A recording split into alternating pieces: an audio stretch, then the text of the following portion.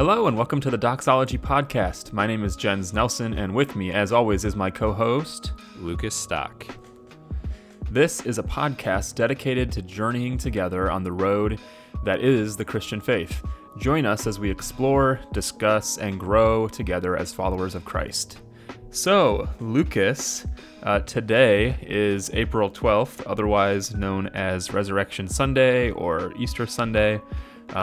It is sort of the culmination of Holy Week, death, burial, and resurrection of Christ. So it's a special time of the year for us, and it's one that's a little different. I was trying to remember, I know never in my lifetime, but I was trying to sort of recall church history, like how many times throughout our history have we been providentially hindered from gathering on a day like today? I don't know. Like, what are your thoughts on that? Like, how are you doing during all this stuff? I would, definitely far from the first. We think just of 100 years ago, there was Spanish flu. Before that, we had all sorts of plagues and pestilence in the past, obviously like Black Death. Recently, and I can't remember the article I saw, but it was in light of all this COVID stuff. I learned about a plague that happened while Saint Cyprian was alive, which was in like the 200s or 300s, I think. He was Bishop of Carthage, I believe. And I think it was like actually came to be known as Cyprian's plague, or like the plague of Cyprian, because he documented a lot about it that I guess is one of the main sources we have about it or something, where he thought it was like the end of the world because people were just dying so much. So and then I think of other things, tragedies like war or natural disasters. It would probably be safe to say that somebody or some group, whether it's something natural or sickness or persecution, is providentially hindered every Easter. But that's certainly fair. on this scale, on this universal level, I don't think that that's probably happened to very many people who are still alive. Today, it's been a very difficult. I don't want to make it sound like I've been, falling apart or anything, but it's been really difficult to sit through my church's live streams, just because of how sad it makes me feel to sort of be just reminded that I'm not able to go worship together with them. And especially on a day like today, there's lots of joy today, and that certainly helps, I think, to be celebrating and focusing on and remembering the resurrection. Had a really, really good sermon this morning from our pastor on the resurrection, and it was just a great service, even though we couldn't physically actually have a service. Right. But it's definitely been a tough time, and I know, if you're listening to this later, I'm not sure exactly when this will come out, but it'll be after Easter. But it is such a big day, we couldn't just not mention Easter. Right, and exactly. I see you're wearing a Superfly Easter shirt that I am also wearing. Not the same shirt, but the same design. Yeah, one that my wife had made for this time of year. It's something that she's done the last 2 years. She made one last year, but like actually made them like herself. She didn't make the shirts themselves, but she bought plain shirts and made the graphic on it. And then this year really thought cool. It'd be a lot easier to do it this way, so that's kind of cool. Yeah, they're awesome. Shout out to Hannah's shop. Maybe we'll put in the description. In the description. That'd be cool. Yeah, it's one thing she said too. It's not just for Easter, obviously. It's this is the reality. The cross doesn't just shape one day every year, right? But it literally shapes our entire lives. Yeah. Well, yeah. Definitely. Continuing on, plugging along in our unique time.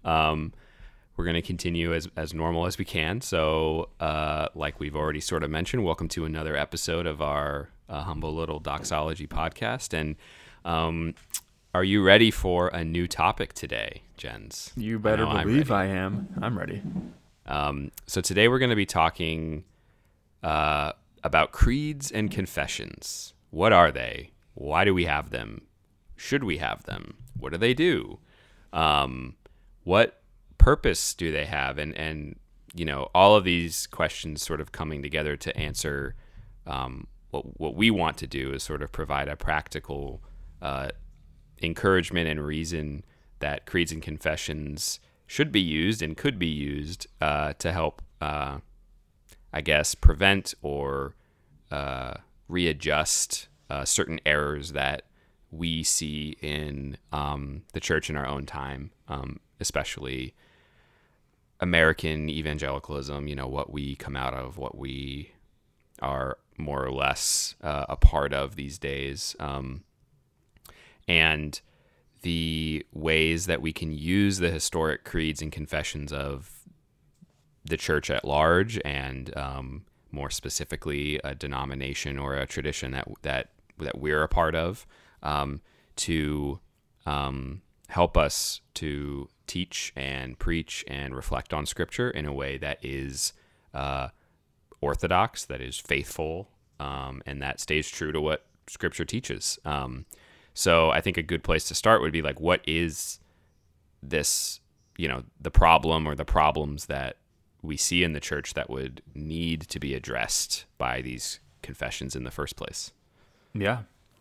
Well, I sort of collected a number of thoughts here as I was sort of dwelling on this topic throughout the week. These are just some of the things that came to mind, and I think it's safe to say that modern evangelicalism often has a problem with tradition. And when I say modern evangelicalism, I guess that probably even needs a greater definition, a longer definition, more of a topic of its own. But basically, I mean, like Bible-believing, gospel-preaching churches in America, especially. I don't know. There's probably better ways to define that. But when I'm thinking about like modern evangelicalism, I'm thinking of just the church in America as a whole often views tradition as archaic, as dry, as hollow, as unnecessary for the church today. They might see it as like, yeah, that was really beneficial for the church at one point in its history, but today we have, a certain set of problems, a certain set of solutions to those problems, and so we're going to do what we do to kind of move forward into the future, I guess. And like what I mean by that's sort of going to become more apparent as we go.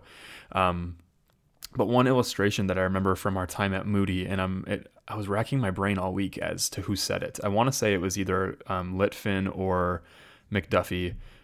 So one of our church and Western culture professors, he used to always say that as Christians, we're standing on the shoulders of those who came before us. So we don't stand on our own as though, in the year 2020, where suddenly the church and it have suddenly appeared with no history to it. Right. And we need to find a path forward. Though it sometimes seems like that's how churches function, when in reality, we are standing on the shoulders of those who came before us. So your modern megachurch down the road, even though it might look different from, that more traditional Baptist church on the other side of the road, both are sort of standing on the shoulders of those that came before. And I guess, when we're having this conversation, we're speaking as people who live in the United States. We don't necessarily have, much experience outside of that, other than what we can read and perceive. But, speaking of the United States, many seem to sort of be attempting to reinvent the wheel when it comes to liturgy, when it comes to preaching, when it comes to, the way that we lay out our building and how it's constructed, when it comes to the types of songs that we sing. Our ecclesiology, so sort of like a theology of the church, like what the church is, what constitutes a church, how is it governed, how does it operate. So our ecclesiology and our soteriology, which soteriology is sort of a theology of salvation. So those two things have become so watered down. They've become almost in some cases non-existent. It's almost as though, sort of like I said, we're trying to reinvent the wheel. And so instead of standing on the shoulders of those who have come before us, instead of, looking back, we're almost ignoring what has come before and sort of making up our own rules as we go. And so I sort of came up with I think a helpful illustration that shows the point that I'm trying to make. And so instead of flowing downstream, so picture a stream somewhere with a pretty steady flow. Instead of flowing downstream in the waters of the one holy Catholic and Apostolic Church for which Christ gave his life to redeem, many churches stand still, or more likely trudge upstream, seeking to manufacture a quote-unquote better way forward. And so some of the irony of this is, like, if you picture a pretty heavy flowing stream, or if you want to picture even roaring rapids, Right. going down a mountain or whatever,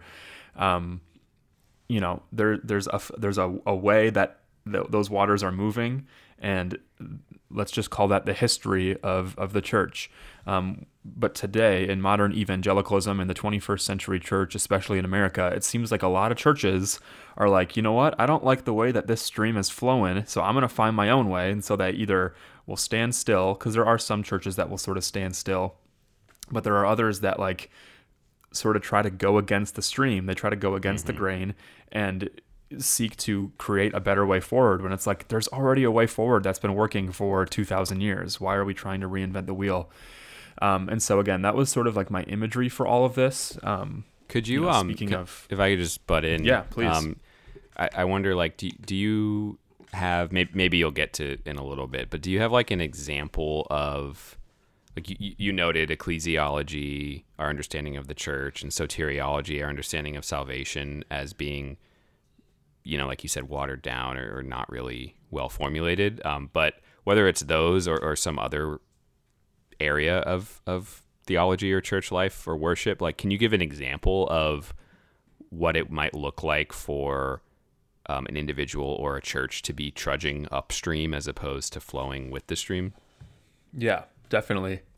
So one example that comes to mind right away, for me anyway, is often like Stephen Furtick from Elevation Church. And I know that there are a lot of people that really like him. To his credit, he is a very, at least, good speaker. Like, if he was like a motivational speaker at, your school assembly, he'd probably do a really good job of like motivating you to not do drugs. But he has said on a number of occasions, in interviews, in sermons, I've seen him say it, that his church, Elevation Church, is not a place for mature believers. He says that everything that they do at Elevation is done with the aim of reaching the lost, which sounds like a really good thing, right? It sounds like a very noble endeavor. But there's something wrong with that theology.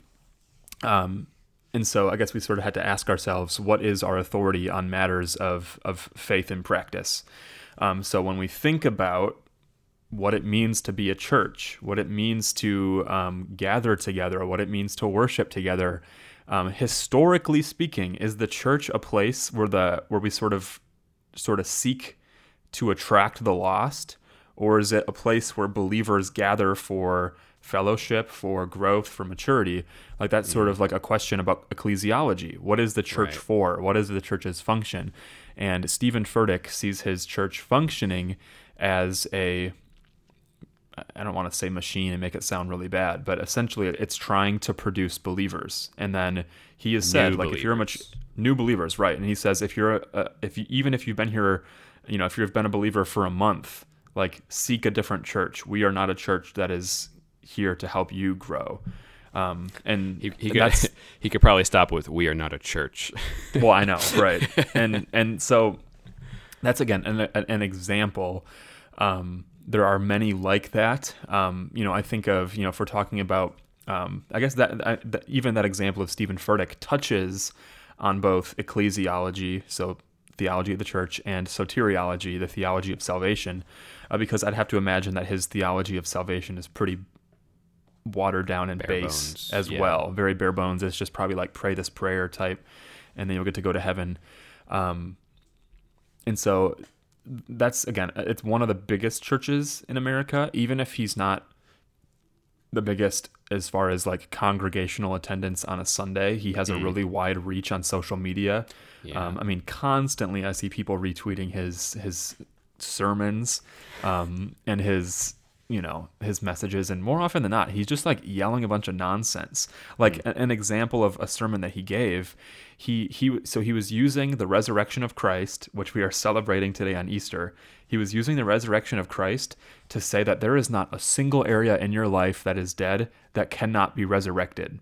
So he was basically saying like the gospel gives, like, the resurrection of Christ allows dead, quote unquote, dead areas in your life to be resurrected as well. So if your marriage is dead, if your finances are dead, if your career advancement is dead, the resurrection gives you power to sort of like overcome those things and come to life and flourish in those things. That's really interesting. Man, it was, again, I usually only watch those things because they appear and I want to see like, what is he saying? I'm not always trying to seek out to bash him. Like, you know, if he was to become a very good and faithful expositor of scripture, I'd be all for it. But I guess like to answer your question, as we've said before, we've said this a number of times on the podcast, everyone is a theologian. We're not just talking about the academic who is in the university, or maybe your church has a theologian in residence or something. But we are all theologians. We all have ideas about who God is, how the church should function, how salvation works, and that doesn't mean we're all right all the time. But we need to come to the reality that the theology that we do is a Christian theology, and it is a historic Christian theology that is founded on a historic event and historic people who made that path. They laid that path for us. Again, we are standing on their shoulders. We are in that stream of Christian orthodoxy, one holy Catholic apostolic church. And so this sort of like naturally brings up the conversation, I think, of like the relationship between scripture and tradition. So this is sort of where creeds and confessions are going to really start coming into the conversation, because tradition, viewed as the past teaching of the church in its confessions, creeds, and representative theologians, effectively represents the sum total of the accumulated biblical exegesis, the biblical teaching of the Christian church. And so like that was like a very technical definition sort of like what tradition might be. It's not just like thinking about a traditional liturgy. Like I think when a lot of people think about like traditional versus contemporary, they think of the old style Baptist church down the road that has pews and still has red carpet on the ground, or they sort of more or less think of like the way that it's arranged, the order of the liturgy, as opposed to like the modern, like it's almost like we're in a movie theater. We have like reclining chairs and it's really dark in the sanctuary, or should I say the auditorium. And they think of that as tradition, when really tradition is the past teaching of the church, the past, again, confessions, creeds, theologians, and it's basically like a representation of the accumulated biblical teaching of the church historically. So when we think about the church, when we think about the path that they have laid for us, we're specifically thinking of creeds and confessions and how they were used, how they came to be created, what their purpose was then versus what it is now. And so I don't know if you have any questions before I continue to proceed here.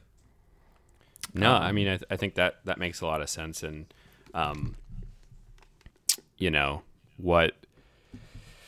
what we're talking about, specifically is the creeds and confessions, such as the Nicene Creed or, the Apostles' Creed, like we had a whole episode about, different kinds of, confessions that might be a little more unique to certain denominations or traditions. But broadly speaking, there is tradition, in a bigger sense than just those things. Right. Like you're saying, that is like the sum total. I like that phrase. It's the sum total of the church's teachings, interpretations, theology, those forms of worship, like liturgies and what color vestments you wear on what day, or if you use vestments, like that kind of stuff is definitely included, but like you're saying, it's so much more than that. Right. And the creeds and confessions, what we're focusing in on, are sort of like, in a way, I think, and we'll get into this a little more, like it's sort of crystallizing that sum total or summarizing that sum total in a very succinct way, that helps us to have like a go-to, almost like a table of contents of what it means to be a Christian. and maybe to sort of like help with what I've already said, so in thinking about Stephen Furtick and his church of Elevation Church, when he set out to think about what kind of church are we going to be, what type of body are we going to be, what is our purpose, what is our goal, he probably wasn't looking all that closely at Christian tradition, because the way that he runs his church looks very different from the historic church, from its tradition, from its practice, from its purpose even. And so that's why when we're talking about tradition, we're not talking about something that's rote. We're not talking about like something that's boring and archaic and old and useless. But we're talking about, like, again, that sum total of what the church has believed, what the church has affirmed, what it has done in its faith and practice. And so I think it's helpful to say that, on one hand, tradition is not on the same level as Scripture. So creeds and confessions are not held at the same level as Scripture. However, when we neglect tradition, it is to our demise. We are in peril when we reject tradition. And I think that this is sort of where sola scriptura is often misunderstood. If you've never heard that phrase, it's a Reformation slogan. It essentially means like Scripture alone.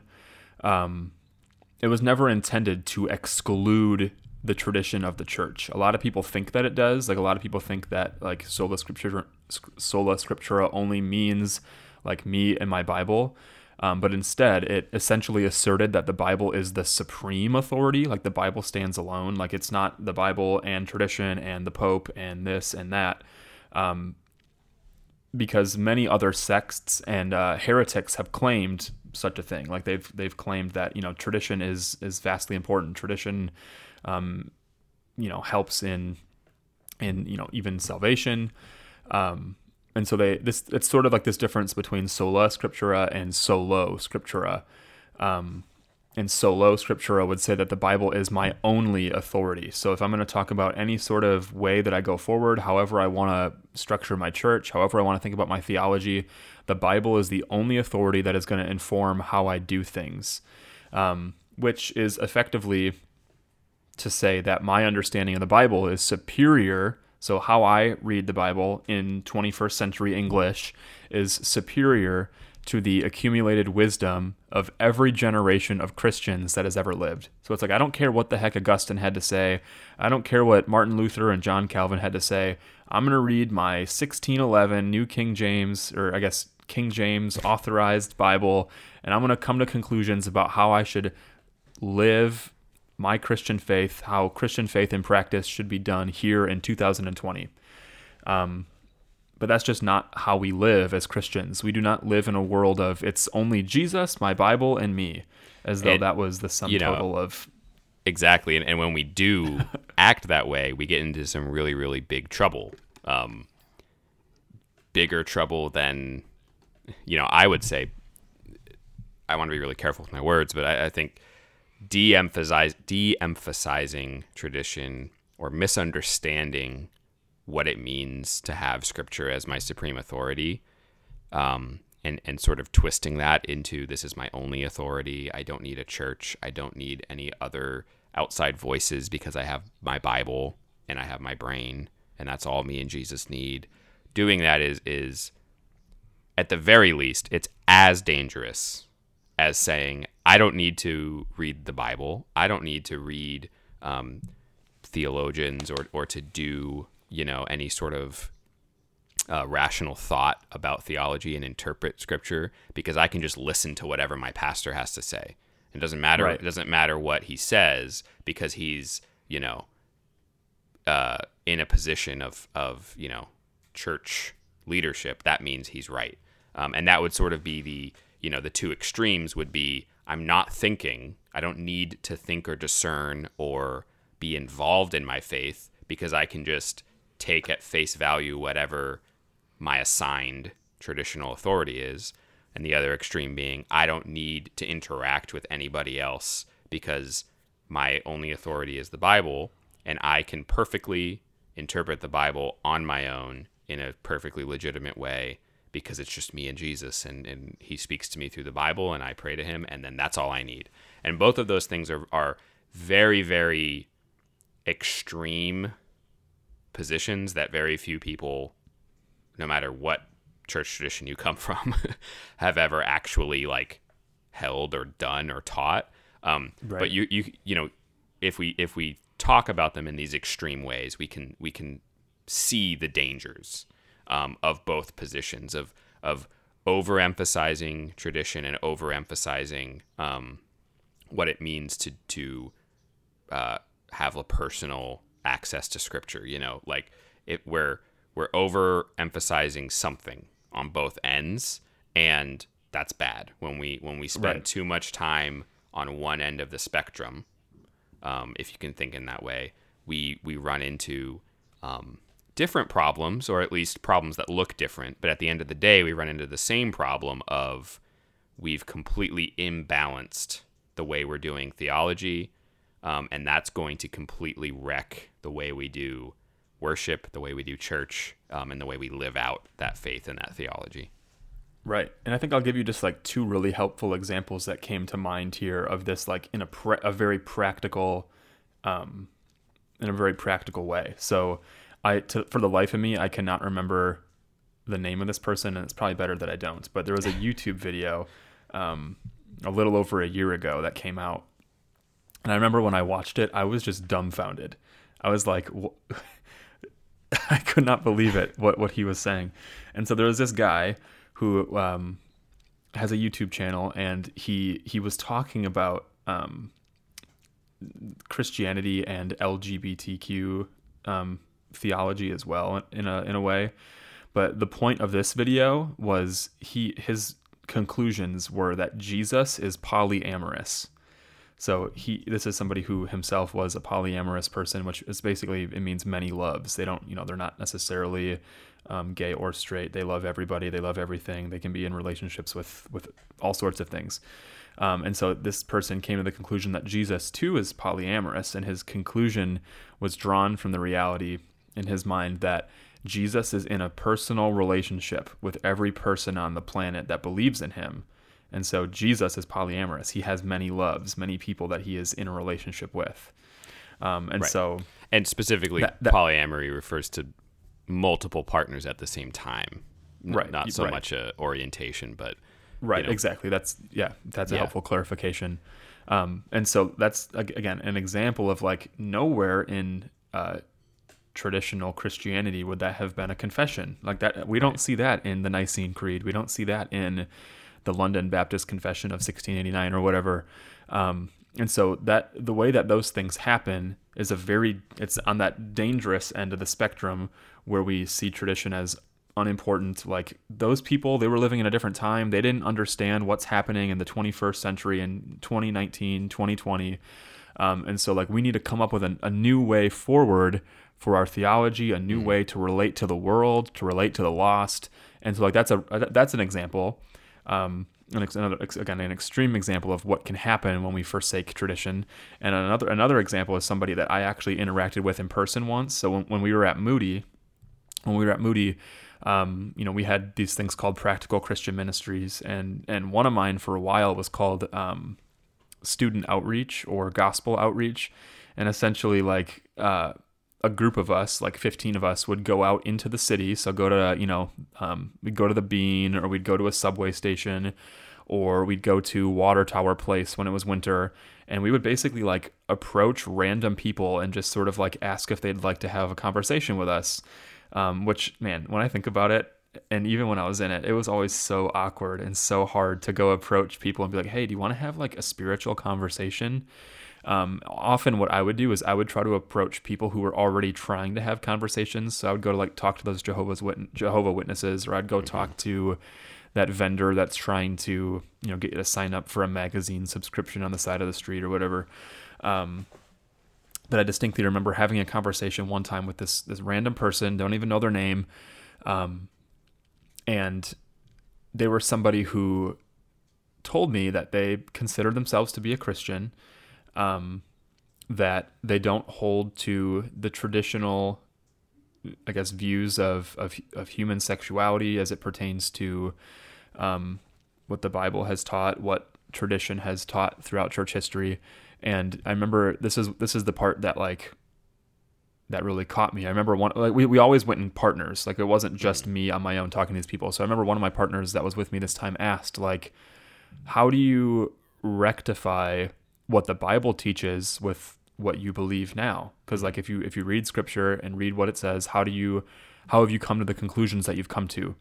And this person responded by saying this, basically, like, I have come to the conclusions I've come to because I ignore those and I hold to only a few key doctrines that I feel that the Spirit has taught me. So like to elaborate, this example is they saw that I really can't rectify what the Bible teaches with the way that I'm living, so I'm going to ignore it.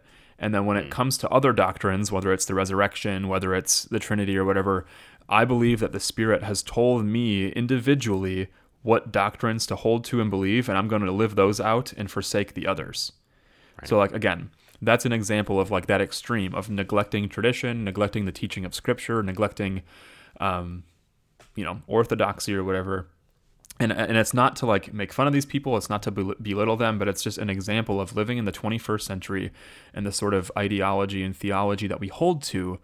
And so just to sort of wrap up my section here before you go, Lucas, is that the church has been around for about 2,000 years. When Jesus resurrected, he was on the earth for, was it like 40 days, right? He was, I think so. I don't know why I'm suddenly blanking on how long Jesus was alive before his ascension, but before Jesus ascended and established his church in the world. And ever since his ascension, the church has been living, thriving, growing, maturing, learning.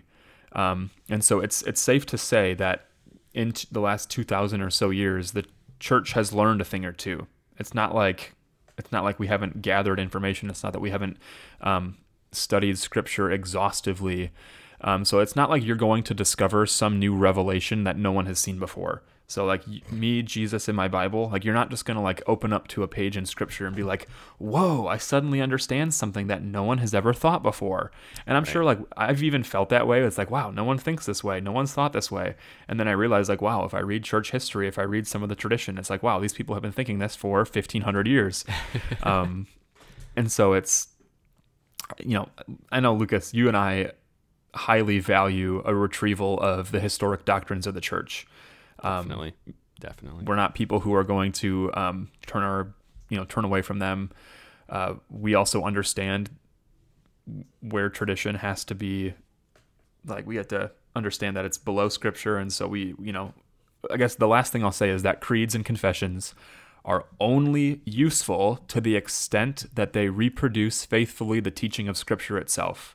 So if there is some tradition in the church that I feel or you feel is not a faithful representation of what Scripture teaches, then we are not going to find it helpful or useful and will not continue to use it. And I know that there are certain Baptists and Anglicans, Baptists and Presbyterians, maybe they're going to differ, for example, on baptism. They might differ on infant baptism versus believer's baptism. And I know that there's probably something to be said there. I think both sides have arguments that can be rather persuasive. And so that's not an example of one where it's like, then we have to forsake tradition on that. But there are other things that, were you going to say something? No, I was just going to say like, that's like exactly right. That that's an example of people who are seeking to faithfully reproduce what Scripture teaches, and there are disagreements. And we're not saying, going back to what we've talked about recently with unity, we're not saying that everybody needs to believe the exact same thing or else they're a heretic or else they're not really a Christian. There are doctrines and teachings that are more and less important, more and less crucial, and there are certain things that need to be agreed on, and other things that there is some level of room for disagreement, which, as we'll get, I'm going to get into a little bit, is kind of exactly what holding to creeds and confessions and using them allows us to do. But yeah, I just so that's maybe really good. Yeah. And I mean, I just want to transition into your thing. Yeah, and I want to start kind of just like taking that example of the stream that you brought up of if we picture, church history, picture the church as sort of this stream flowing down through time, and we picture the tradition of the church as sort of being that historical flow being passed down from generation to generation. Like the idea of Scripture being our supreme authority. I don't like the idea of saying Scripture and tradition as these two different things that we have to fit together the right way. And some people fit them together this way. Some people fit them together this way. Some people say they don't go together. To me, I would want to imagine using that stream or that river analogy, like the tradition is the river, or the church is the river, and the tradition is the flow of that river, and the mouth of the river, the mouth is where it goes out, right? The source of the river, where the water starts flowing, is Scripture. There's a Latin phrase that I don't remember exactly what it is, so I'm not going to try and butcher a language I don't know, but it's like Scripture. The idea of Scripture being the supreme authority is that Scripture is the norm that norms. Scripture is the norming norm, and something like a creed or a confession is a norm that is normed. Do you want me to tell you what it is? I have it right here. Yeah, that'd be great. Yeah, so Scripture is the norma normans. Right. Which essentially means a norming, adjusting, or measuring standard by which other measuring tools are to be measured. Right. So a norma normans, whereas confessions and creeds are norma normata, which is to say a standard or measure that itself is subjected to or defined by a greater standard. Right. And they are not something that's opposed to each other that you have to fit in a certain way. They're not two different things. They are different things, but they're not these two separate, completely distinct, completely separated ideas that we have to wrestle with. That I believe that comes from a poor view of both Scripture and tradition. I think that what the church teaches us and what Scripture teaches us is using the analogy of the river again. Just it's one cohesive whole where the traditional doctrines and teachings and documents of the church are normed by the supreme standard, which is Scripture, by which everything else needs to be measured. Once a creed, so take the Apostles' Creed, once a creed has been measured against Scripture, that is now a standard that you can use because it's been measured. So in that sense, I think that we should say that tradition is authoritative because Scripture is the final authority that gives us the ability to know what is true and what is not true. And other documents, other teachings, other ways of speaking can be authoritative as they derive their authority from Scripture. Scripture derives its authority from nothing, from no other human document or anything like that. From God, though, I guess.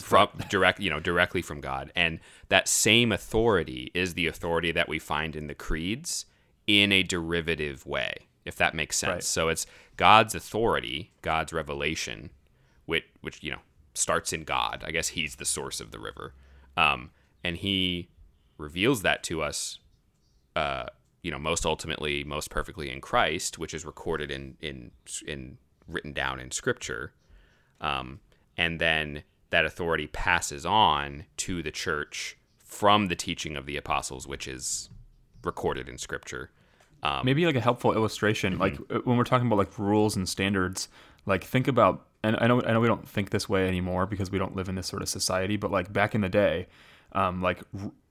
measurements, standards for measurement, whether it's measuring a distance or a weight, how much money something is worth. There was a standard. There was something that determined how much this was worth or how long this was. Like a ruler, for example, like there is a standard ruler that is 12 inches, and then anything that's reproduced past that is derivative from that original rule. Right. The reason that a 1 kilogram weight is a kilogram is because it weighs the same as some actual physical thing that is a kilogram. Right. And I think that is a helpful analogy, and I think that it's a helpful way to reframe our thinking a little bit, to where we're not trying to pit these two things against each other, but we're recognizing the way that they are meant to fit together, which is actually one part of a whole, which is the teaching of the church based on Holy Scripture, which is the revelation of God. So wrapping back a little bit into like creeds and confessions more specifically is how, a question might come up of how do we actually lay hold of this tradition? How do we actually take the information, the reflections, the teachings, the work that the giants that we're standing on have done for us? How do we actually lay hold of that? How can we take that and apply it into our theology, in our worship, in our churches, and actually, transfer that from history to real life today? That's where I want to bring up, creeds and confessions as that's where they serve us. And I guess it's a little late to do this, but just to clarify a little bit, creeds and confessions, a creed, we think of the Apostles' Creed, the Nicene Creed, like we mentioned in that episode. In Latin, credo means I believe. So it's sort of a confession of what someone believes. And then confessions, documents that we refer to as confessions are they fulfill basically the same purpose. I think typically you'd think of a confession more as like a document of belief specific to a certain denomination or church body, like the Westminster Confession of Faith historically is sort of the basic document besides Scripture for Presbyterians. You have the Augsburg Confession as sort of one of the basic documents for the Lutheran tradition. So creeds and confessions, they go together. They're not exactly the same. I think of creeds as a little more basic in general. They're more ecumenical. I think. Every tradition confesses the Nicene Creed. Not every tradition can or would confess the Westminster. But both, they're doing the same thing, just for different, groups, I guess you could say. When I didn't mention this in my section, but I think it's helpful because it helps explain what you're trying to say, is that, when we were reading Robert Letham, is apparently how you pronounce his last name, listened to an interview with him. When I was reading his systematic, he was sort of talking about tiers of authority, so to speak. So obviously Scripture is that top tier, and then all other authority is derivative. And so the next tier is creeds, because they're ecumenical, they're believed and affirmed throughout the ages, throughout church history. And then the next step below that is creedal confessions. So these example, Westminster or the London Baptist Confession, they have a next level because they are derivative of the top two, but like you're saying, they're more specific to a denomination or to a particular heritage. And then even below that is theological teaching and exposition from pastors, from theologians, from other people like that. And so that's a helpful way to think about the tiers. Yeah, I think it's really helpful. And like we've been saying, there's this issue when we devalue tradition or misvalue tradition, and the problem is that no creed but the Bible, it doesn't work. It's not just sort of different than the way things have always been done, which it is, but it doesn't work because not every person or every group comes to the exact same conclusions about every verse in the Bible. And I'm not just talking about like obscure things like what do we mean when we read about the millennium in Revelation? Things that are harder to understand or maybe more symbolic or maybe less clear. I also just mean things that we might think would be very, very clear. Not everyone comes to the same conclusions, and sometimes, like we talked about believers' baptism or infant baptism, sometimes those are like differences that lead to like very, obvious differences in what people believe and practice. But ultimately, we're not talking about something that disqualifies you from being considered a traditional classical Christian, or certainly a Christian who is affirming, seeking to live faithfully out what Scripture teaches. But other times, the different conclusions that people come to are straight up heresy that destroys the very content of the gospel. Arius, when he was teaching that Jesus was not divine, which triggered the Council of Nicaea, he was defending his position with Scripture. He wasn't saying just stuff he thought of. He was literally using the Bible. Jehovah's Witnesses, who, their theology is pretty much, an echo of Arianism. They look at John 1:1, in the beginning was the Word was with God, and the Word was God. Was a God. They, mistranslate something, they misinterpret something to where they use John 1:1, which is literally a statement of Jesus' divinity, to defend the idea that Jesus is not divine. So you can't have everybody with their Bible alone, because we come to different conclusions. And sometimes those different conclusions are really, really dangerous. When the church gathered at Nicaea to discuss Arianism, to push back against it, they put together what would eventually, become the Nicene Creed. And what were they doing? Is they were outlining Orthodox belief in order to set up guardrails so that Orthodox belief, that Orthodox true, faithful interpretation of Scripture could be defended and protected from people who either maliciously or unintentionally tried to use Scripture to teach heresy. And the Nicene Creed, the Apostles' Creed, the Athanasian Creed, all these other, creeds and definitions and documents from councils and synods and meetings have been passed down to us for centuries and centuries.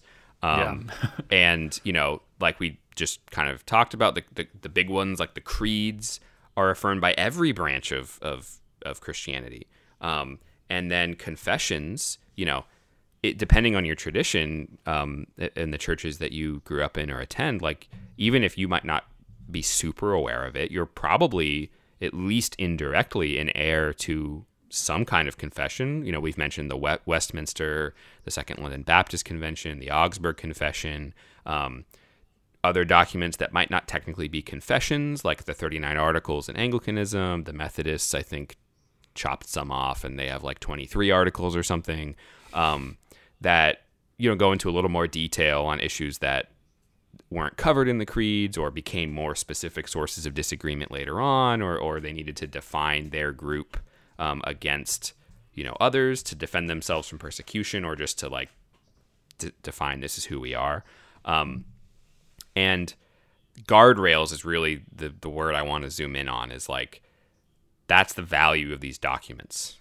It's guardrails that helps us and ensures that we adhere to Scripture.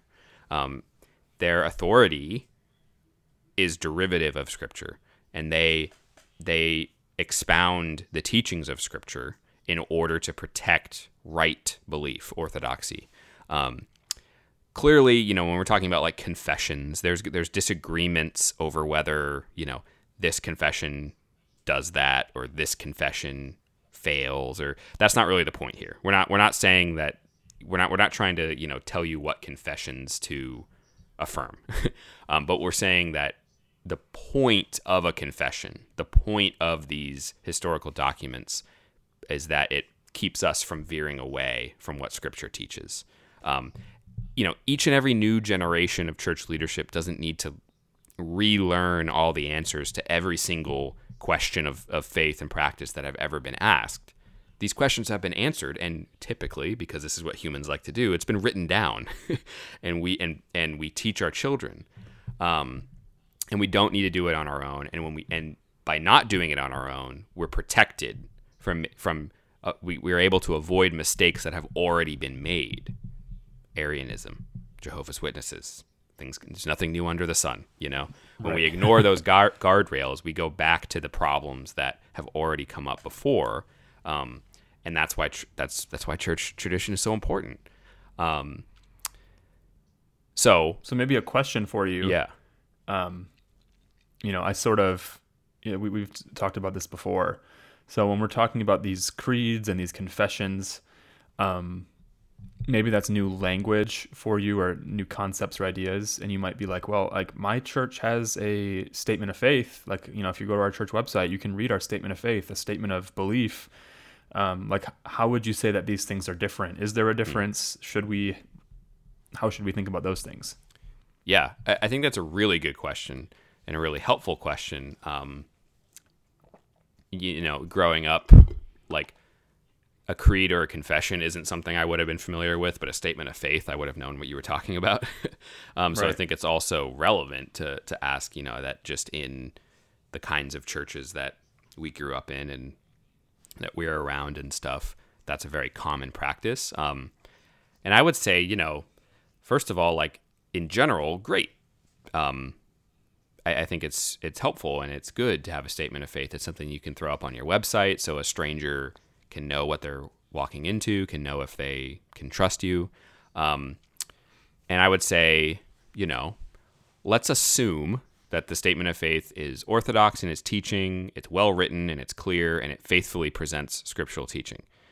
I think it's a pretty big assumption, not your church specifically, but when you start reading different statements of faith just that you can find online, that's a bigger assumption than you might think. But let's assume that it's a good, solid statement of faith.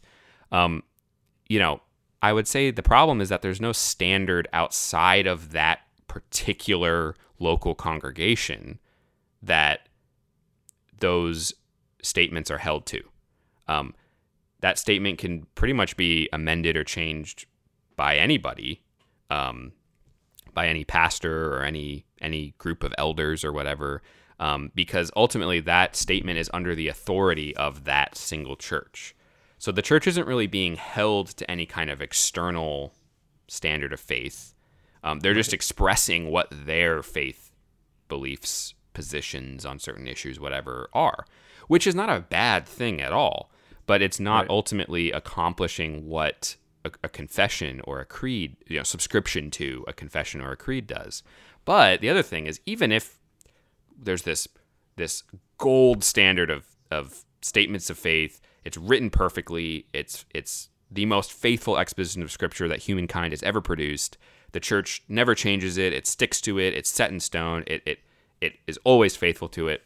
All you've done is redone what the creeds and confessions have already been doing for spent hundreds man of years. Hours on being very repetitive, I guess. Yeah, and we talked about this before, reinventing the wheel. Why would you want to reinvent the wheel? Even the best reinvented wheel is an unnecessary redo of something that was already made. We've been given the faith which was once for all handed down to the saints. That's from Jude. Not a faith that's being reinvented or re-given or reworded every 100 years or every day or whatever.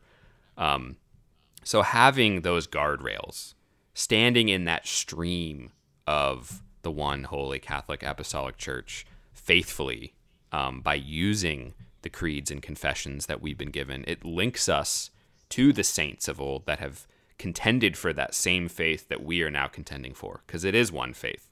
It's not a new faith.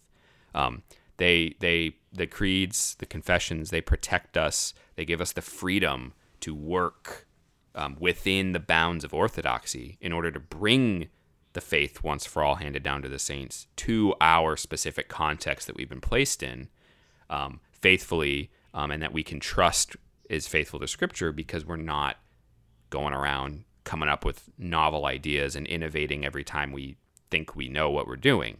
We are able to take something that has been given to us through Scripture, through the generations, and operating within that framework, which we know objectively what it is, thanks to our creeds and confessions, we can do the work of theology and preaching and teaching, and fulfilling the Great Commission in the context that God has given us.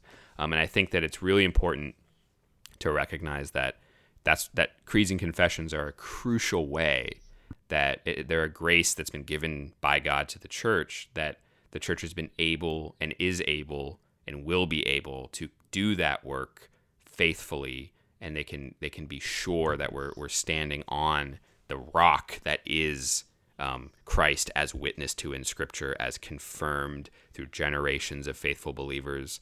And really, it's just the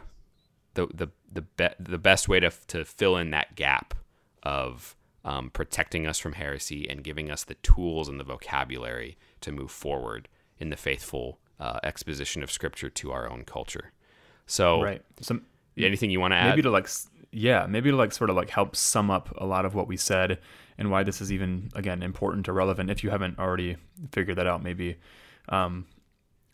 is that we obviously hold Scripture very highly. Like we believe in the authority of Scripture and the importance of Scripture, its divine origins, its importance for faith and practice in a Christian's life. And so we want to be people who are living our lives faithfully. We don't want to be deceived. We don't want to be misled. We don't want to be, following heresy. And so that's sort of step one. And so it's now that we're in the year 2020, about 2,000 years from Christ's ascension, a lot has happened over the life of the church. And like I said in the beginning, we are not alone. We did not suddenly just appear one day, left to our own devices. But one of the things that's beautiful about the world that we live in, I mean, think about it. God created a world in which people have the cognitive ability to write, to reason, to understand, to defend, and He has gifted people to do those things in such a way throughout church history that they have been preserved and handed down. I mean, that's just a huge blessing that I think we sometimes take for granted. And I think there is a little bit of rank arrogance in the thought and idea that my church is going to come up with a statement of faith completely independent of anything that's ever come before, and it's going to be better than anything that's ever come before. There have been people who spent hours and hours and hours and weeks and days carefully, tediously crafting these things. They weren't written in an afternoon. And so I think it's really important to say that. And I think maybe just as a really good example to sort of bring home that statement of faith versus confession idea, there was a church that I had been going to for a very brief period of time when I first got to Chicago. My wife and I we weren't married at the time, but we were trying to figure out we're in a new city, where do we want to go to church? And I remember we just started going to one that some of her friends went to. And, when you're there, you sort of pick up on some of the undertones of some iffy theology. And so, when you go to their website, you can read their statement of faith and be like, wow, yeah, that's, why didn't I read that ahead of time? And it's sure, you might be reading things that, wow, that's true. I think I'd believe that. I think I believe that. I think I believe that. And then you get to one that, and I pulled up the website, it literally says that we believe that God wants to heal and transform us so that we can live healthy and blessed lives. That's... There's not even any scriptural, a lot of times confessions and creeds, they'll actually give, a scriptural citation to be this is where we're getting this from. This isn't just appearing out of thin air. And it's man, that is very prosperity gospel-y sounding and kind of dangerous if it's taken too far. And at the very least, it's just so vague and undefined that you don't know if it's prosperity gospel or just something else, and then at that point, it's just not helpful. Right. And so I don't want you to think that we're saying that statements of faith are bad. If your church has a statement of faith, we're not saying boo, we hate you, change up what you're doing. If you have a bad one, then yeah, boo. But right. If it's bad, then maybe we need to reconsider changing it, maybe looking at creeds and confessions and affirming one of them. It's at the end of the day, we care about being, living our lives in accordance to what Scripture teaches. And we think that tradition, as defined by creeds and confessions, and all that flows down that stream, that is the faithful representation of orthodoxy of the one holy Catholic apostolic church that Christ gave his life to redeem. And thankfully, as we wrap up here, we're celebrating Easter. We're celebrating, we celebrated Good Friday a couple days ago. Yesterday, Holy Saturday, and Christ's descent. And today, he has risen.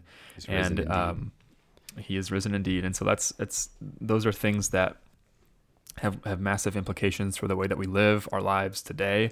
And we want to be faithful to our risen Lord. So, do you have anything you want to add before we read our concluding? I guess it's not a prayer today, but no, I think that I just want to encourage everybody to think on these things and ultimately just be thankful for the church, and not that she's been perfect, not that there haven't been times where things have gone way off the rails, but to be thankful that God has gifted us not only with his self-revelation, which is, could spend an eternity being thankful for that alone, but he's given us his body as well, the church, and I think that is not to be neglected, just how grateful we ought to be for that, and this is exactly why. It protects us, it keeps us safe from heresy, it keeps us right on track to teach and to worship properly, and it's just there's nothing more beautiful. And I on that note, let's today instead of one of our concluding prayers, we're going to conclude with reading of the Nicene Creed. Oh yeah, and I'll just preface by saying that this was written in the 300s AD. So we're talking like 1700 years ago. So this is, again, an example of something that's been passed down for a long time. And this is what it says. Quite a while. Right? I believe in one God, the Father Almighty, maker of heaven and earth, and of all things visible and invisible. And in one Lord, Jesus Christ, the only begotten Son of God, begotten of the Father before all worlds, God of God, light of light, very God of very God, begotten, not made, being of one substance with the Father, by whom all things were made, who, for us men and for our salvation, came down from heaven, and was incarnate by the Holy Spirit of the Virgin Mary, and was made man, and was crucified also for us under Pontius Pilate. He suffered and was buried, and the third day he rose again according to the Scriptures, and ascended into heaven, and sits on the right hand of the Father, and he shall come again with glory to judge the living and the dead, whose kingdom shall have no end. And I believe in the Holy Spirit, the Lord and giver of life, who proceeds from the Father and the Son, who with the Father and the Son together is worshipped and glorified, who spoke by the prophets. And I believe in one holy Catholic and apostolic church. I acknowledge one baptism for the remission of sins, and I look for the resurrection of the dead and the life of the world to come. Amen. Amen. So, thank you so much for listening and joining us on this episode of the Doxology Podcast. If you'd like to connect with us, you can hit us up on Twitter or Instagram at Doxology Podcast. Email us at doxologypodcast@gmail.com. And we'd love to hear feedback on today's episode or any other episodes, questions brought on by any of the topics we've covered, or just questions that have come to your mind that you'd like us to touch on, and future episode ideas. We'd love to hear from you. We'd love to connect with you. So please, hit us up with all of the tweets and comments and emails that you can muster up. All right. Thanks so much, guys.